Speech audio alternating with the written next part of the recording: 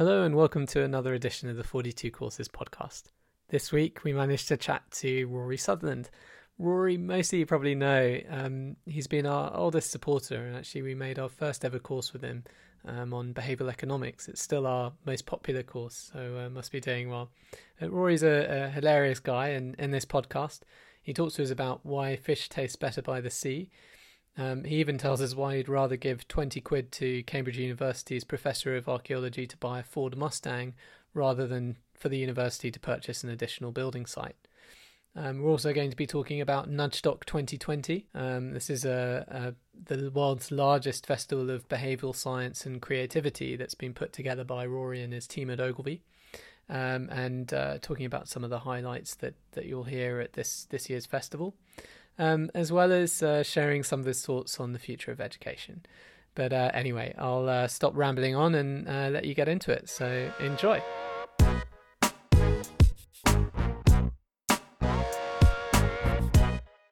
So Rory, thanks so much for joining us. Incredibly kind for you to take your time out to say hello. I wanted to call today because I know Nudgestock is just around the corner. And I thought it'd be worth to touch base and say hello. So, yeah, tell us about Nudgestock. What is it? When is it? Yeah. So, based, I suppose, on the premise that never compromise. The opposite of a good idea is another good idea. Don't design for average, and various premises which I advance in my book. Nudgestock was planned to be a 600-person physical festival in Margate, because we'd outgrown Folkestone, on the 12th of June. And then pretty rapidly, we realized that mass events, particularly mass events of this kind, weren't going to be happening this summer, possibly not even this year, if we're being candid about it. And there's a whole separate issue I'd like to raise about what we do to replace the conference, the trade fair, because businesses overwhelmingly used to talk to each other face-to-face physically. And we need a new platform. The trade press is in a poor state. If you don't have trade fairs, the German Messe, the conference, etc., the festival, we need to create a digital replacement for this. But anyway, let's park that for a moment. What we decided is, okay, this physical festival isn't going to work. We can either do a kind of downgraded virtual version. And my view is never do the compromised version of anything. Do something different. Yeah. Never be the poor man something else. It's a fatal positioning. And so, it's the iPhone C. Do you remember that? The kind of, for people who can't afford a proper iPhone, it never works. And so we said, okay, we can't zig, so we've got to zag spectacularly. And so it's a 12-hour virtual. Well, I was saying it's based on Woodstock, but it's turning into Altamont, judging by the number of registrants we've had. And it starts in Australia, and for 12 hours it rolls across the world, being streamed through LinkedIn Live or possibly LinkedIn events, and also over YouTube. And it's essentially a huge 12-hour orgy of behavioral science talks, starting in Sydney, ending in probably Hawaii with BJ Fogg. We don't follow latitude absolutely strictly, so we will hop a little bit left or right. But it essentially starts in Asia and works its way through to the Pacific. And the fundamental thing is that it's also free. Because we said, well, to be honest, it shouldn't have been free, but we're in this very strange world where we don't know what to charge for things. Speakers don't know what to charge for appearing virtually. Organizers don't know what to charge for virtual events. And by the way, this is a very interesting behavioral science question, because no one's created a category of video for £100 yet. There's one tiny exception, which is probably heavyweight boxing championships. So if you have a major heavyweight boxing bout, that's the only kind of TV for which people pay 3 figures. And someone's got to invent this, because there are going to be specialist events where you specifically want a limited number of people. But in this case, we said, look, given the circumstances and given the timings, let's go huge and see how big this potential audience is, apart from anything else. And we're up to about 17 to 18,000 now. Now, Amazing. here's an interesting framing question, which is how big an audience is 18,000? Well, if you frame it against ITV in the 1970s on Saturday, it's not very big. Okay, that was an age when you got 22 million people watching Ted Rogers and 3-2-1. On the other hand, frame it next to a football crowd, and you're halfway to a Premiership crowd. Yeah, that's pretty impressive. So if you imagine yourself presenting to a stadium, there are fairly major rock bands who play to smaller audiences. So this is not a totally tiny event by any means. And so it's the 12th of June. It's nudgestock.co.uk, and you can register for free. And of course, there's a full money-back guarantee if you're not satisfied. Who are you most looking forward to hearing from, and why? Normally, I wouldn't answer that because, first of all, you can't predict. But one person is Cass Sunstein, simply because, as the co-author of Nudge, it's kind of crazy. Richard Thaler spoke a couple of years ago. It's kind of crazy if you don't have the author of Nudge speaking at Nudgestock. And so that fills a long held gap in our lineup. But around and about that, there's some fantastic speakers. Jason Collins, an absolutely fascinating evolutionary psychologist from Sydney, I think, definitely Australia.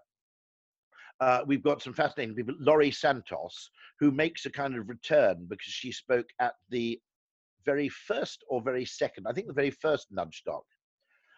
She's at Yale. She's a primatologist, but she's also speaking about happiness.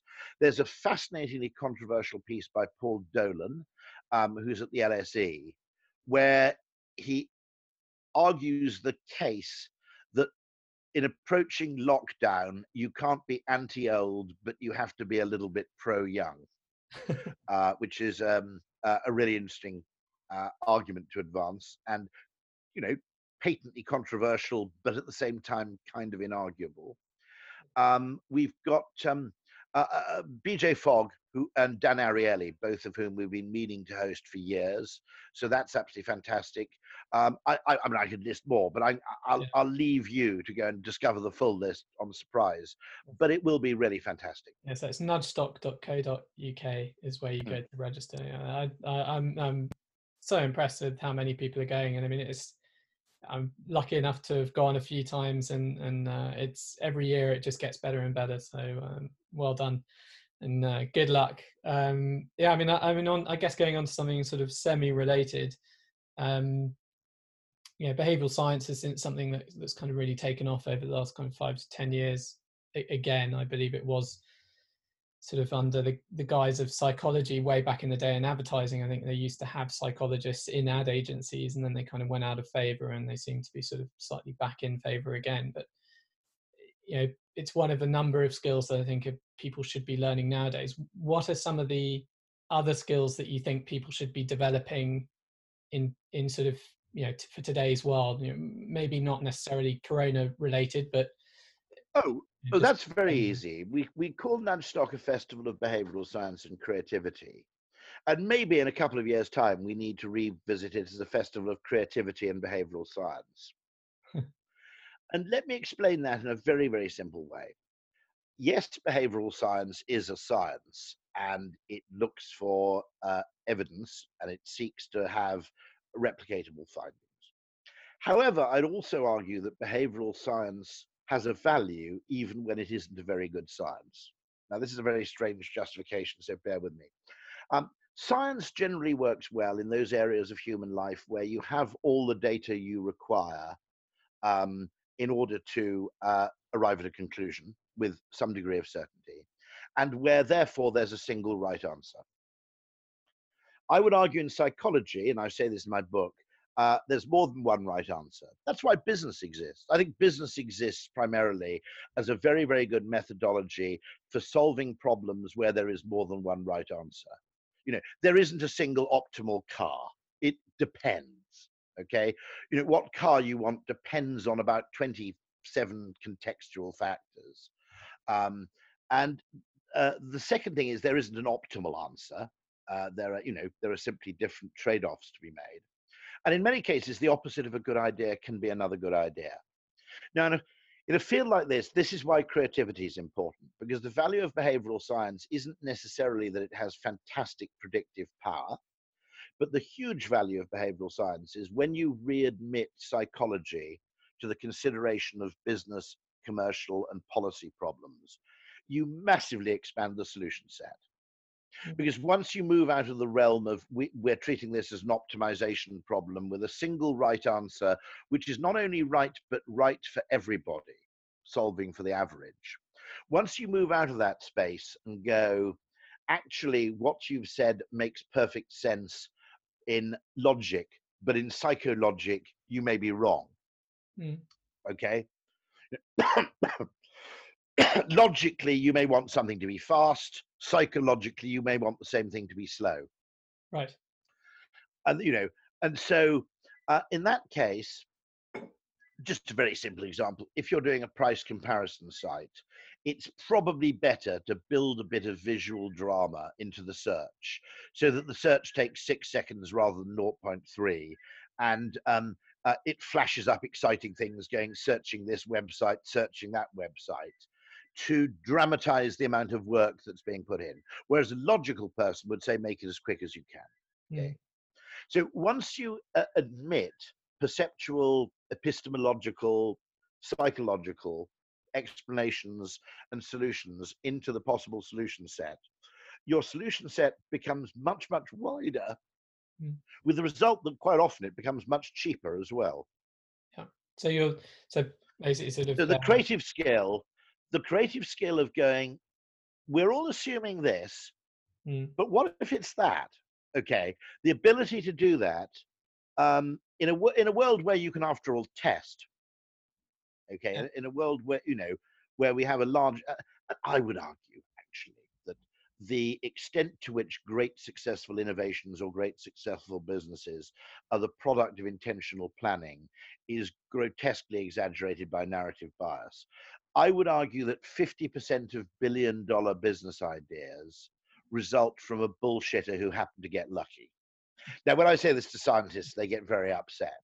But in a sense, you often end up with someone who, by all sensible measures, is being borderline insane or delusional.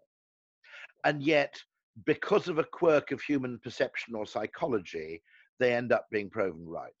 Yeah. I'll give you a lovely story about this, which I've quoted a lot, and I might quote on the day, so apologies for that. We automatically look for explanations in the kind of reductionist material economic sphere, not in the sphere of perception and psychology and behavior. And so I'll ask the interesting question, which is, why are there more fish restaurants by the sea? And the standard Harvard Business Review or Economist reader answer would be blah, blah, blah, low distribution costs, access to fresh fish at low prices, blah, blah, blah, blah. And my contention is that may be part of it. I don't think it's even the main thing. Okay, I think the main thing is that, to be honest, if that were true, you'd find lots of fish restaurants 8 miles inland, but you don't really. You know, you get loads of fish restaurants in Madrid, which is bloody miles from the sea. Okay, I think the real reason is that fish taste better by the sea. Yeah. And that when you're by the sea, somehow the idea of eating fish or sitting on the beach and eating fish and chips is just nicer than sitting in a park and eating fish and chips. And there may be all kinds of evolutionary reasons for that. We know that rosé wine tastes better by the sea, so I'm not being wholly fanciful here. And so my point I'm making there is that we always have this tendency to leap to the material when looking for explanations. And if we can actually overcome that bias, then which partly requires just being a bit silly. And in the same way, you know, no sane person would have launched the Dyson vacuum cleaner. If you come to me and say there's a market for the £700 vacuum cleaner, I would have said, James, mate, you're a lovely guy, but you know, you've really gone potty here. A lot of because people, everybody who could afford that, you'd apply a clean anyway if you'd 700 quid. You know, so there are all sorts of rational reasons why you could reject that, and yet here am I not worth £1 billion. There's James Dyson Yeah. with £1 billion company based on what was at some point a totally insane premise. Yeah, I remember reading that I think it was John Lewis, and in the US it was maybe Macy's or something. They refused to stock it unless he supported it with TV advertising because they weren't sure that it was going to sell, as it was so much more expensive. But actually, it became their quickest selling product. Possibly, I'm sure a large part was because it was more expensive. So I've read that. Yes, yes. Yeah. I think it's perfectly possible. Two things. One, if he'd made it opaque and beige, I don't think it would have sold at any Yeah. price. Yeah. And I think if he'd made it the same price as other vacuum cleaners, I strongly suspect it would have sold in smaller quantities. Agree. Now, when you tell that to an economist, they go practically bonkers, you see, because their entire worldview is based on an assumption of human perception and behaviour, which simply isn't borne out in reality. And I mean, you're absolutely right as well. And I think it's obviously not just you who thinks that creativity is a super skill needed for today's world. In the last 2 years, it's been ranked as the most asked for skill in LinkedIn. So sort of the thing that people most want to learn about. And it makes sense also if you look at the research. I think they show that adults, and I don't know how they measured this, but there was a research study, I think it was a year ago actually, that said that only 2% of adults show a higher form of creativity. It's kind of beaten out of you at school. So Ken Robinson talks a lot about it in his talks, but talking about education, it's a very interesting time for it right now, obviously. And we're in education. Where do you see the future of education going? I'm also coming to the conclusion, having thought that it was kind of innate, and to some extent it probably is innate, in the sense that, in the same way that a sense of humor seems to be partly innate. On the other hand, I think you can teach it, or to be honest, with creativity, my point of view would be you don't have to teach it, you have to teach acceptance of it. Right. So in other words, you have to go to people and say, look, there are far more people who can laugh at jokes than there are who can tell them. Okay.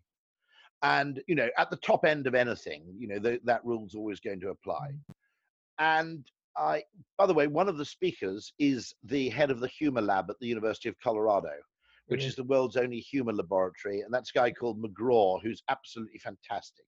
So he's just written a book called Shtick to Business, which is the value of humor in business. So he's another person who's been a long-time fantasy attendee at Nudgedog. Nice. Yeah. And sorry, yeah, so going back, I mean, where do you think the future of education is going? I know we actually were talking about this before the call started. Okay, I mean, the interesting thing with education is that, and there's a book written about this, which I can't remember the title of, but if you like, towards the end of this talk, I'll try and I've bought it on Kindle, so I'll go and find out what the hell it is.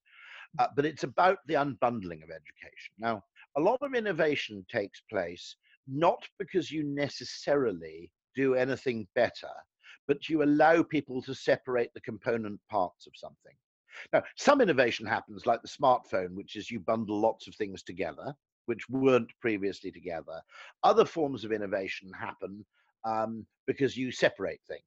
Right. And there's the premium hi-fi market tends to be separates still. And so you put together a hi-fi, and if you're really obsessive, you pay £40 a foot for speaker cables that have been hand woven by elves, that kind of weird shit that people go in for at the very high end of hi-fi. And the way to disrupt universities, which are incredibly powerful brands, is like the way of disrupting holidays. You enable people to do the three things separately. Okay.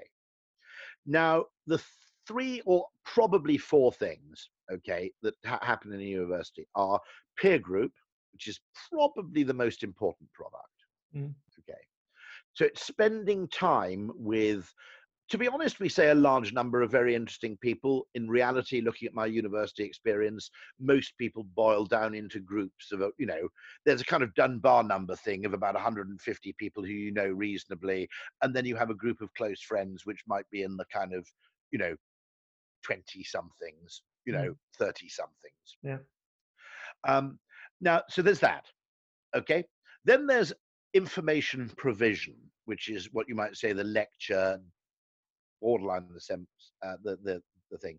Then there's a third business. So that's genuine human capital creation and teaching you how to think and so forth. Then there's a third component, which is face-to-face teaching, which has its role. Okay. We can talk about that separately. And then there's a fourth component, which is probably closer to the luxury goods industry, which is the very scarcity and difficulty of getting in, is a signal to an employer of your general, high level of capability at something. How well that something translates to the real world of work is a much wider debate, but it at least proves you're pretty damn good at something. And it not only proves possibly intelligence of a particular and very narrow kind, it does prove a certain degree of ability, of self-discipline. Okay. And it also possibly there's a final component, which is the commitment device, which is it's cost you so much to get your education that to some extent, by the time you're that much in debt, you're a prisoner of Deutsche Bank or Goldman Sachs. So you're not going to spend, hours and hours of your life, and indeed a six-figure sum in dollars, to get a Harvard degree, turn up on day 2 in Goldman Sachs and go around nicking all the staplers, are you? That'd be a really dumb thing to do, right? Or, photocopying your ass. Okay. And so if you separate out all those different components, the opportunity exists to sell them as separates, not as a hi-fi, not as a music center. Yeah, makes sense. And if you think about the university business, it's a massive hospitality and real estate business with a small teaching business attached. Yeah.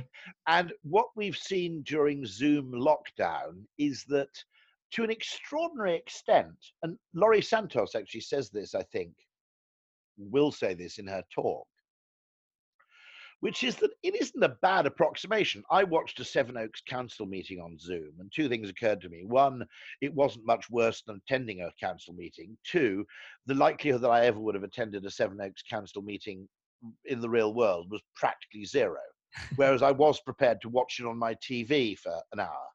Yeah. Okay, so patently the opportunity to use technology not only to disrupt education, but to unbundle it. Now, that doesn't mean you don't have the peer group bit. The peer group bit is patently pretty important for business schools as well. Yeah. Okay.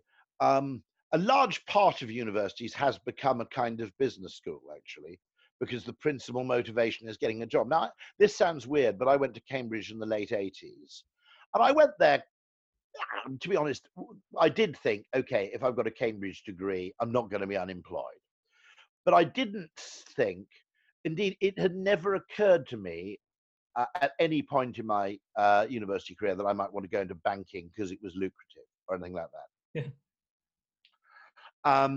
The idea that this was a way to go into banking or management, I didn't even know what management consultancy was until the third year. And I didn't really, if you'd suggested going into banking, I would have assumed, well, that's where all the pens are attached to, with a little chain. Yeah. I didn't really realize there was this huge investment banking world. I came from the country. I don't know all this shit, so the interesting thing is that you could separate those things out. So you could say, okay, we'll do a large amount of Zoom teaching. Now, what you'll notice is that business schools have already done this. Okay, so they do have a 3-year residential flagship course, but it's taken by very few people. What I would do is I'd probably have 1 year of residential shit and then fairly regular catch-ups, okay, which are locationally based. But you could do that in the Four Seasons Hotel Bora Bora, and it'd still be cheaper than living in Oxford for 3 years, right? Yeah, it's amazing. Okay.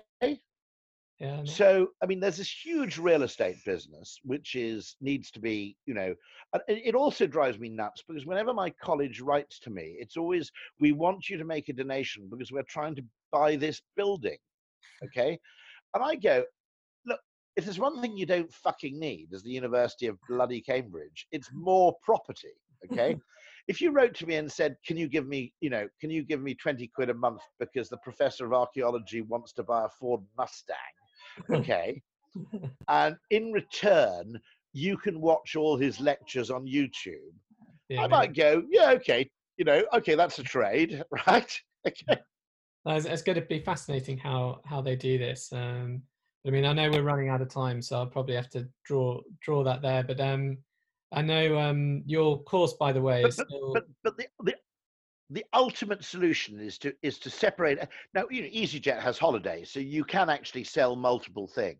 But what you look at, if you look at the MBA, is the 3-year MBA is continued by most. The reason it's continued is a bit like why a lot of public schools did boarding, which was because Eton and Harrow do boarding. Therefore, you're not a serious, university if you don't do the same thing. And uh, in the same way, that now, of course, the boarding has made them over dependent on foreign students because they're the only people who really pay boarding fees. And the interesting thing is, if you can separate out the hospitality and accommodation and real estate business, then you've got a knowledge transfer business. Then you've got a kind of face-to-face coaching and mentoring business.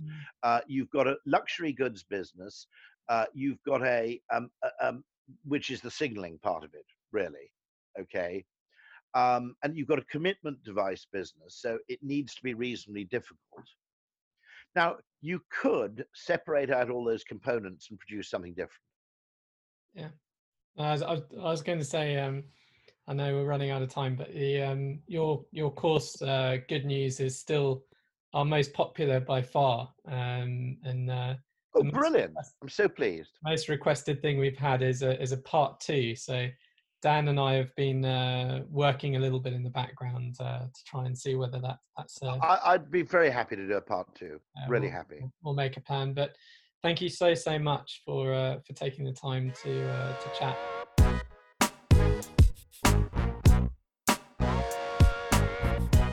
Hello again. So hope you enjoyed that chat with Rory. If you're listening to this before Friday the 12th of June in 2020, then good news. Just go to nudgestock.co.uk, sign up, and on Friday you'll be able to listen to some incredible behavioural scientists share some fascinating stories, including people like Cass Sunstein and Dan Ariely and BJ Fogg and Rory Sutherland himself.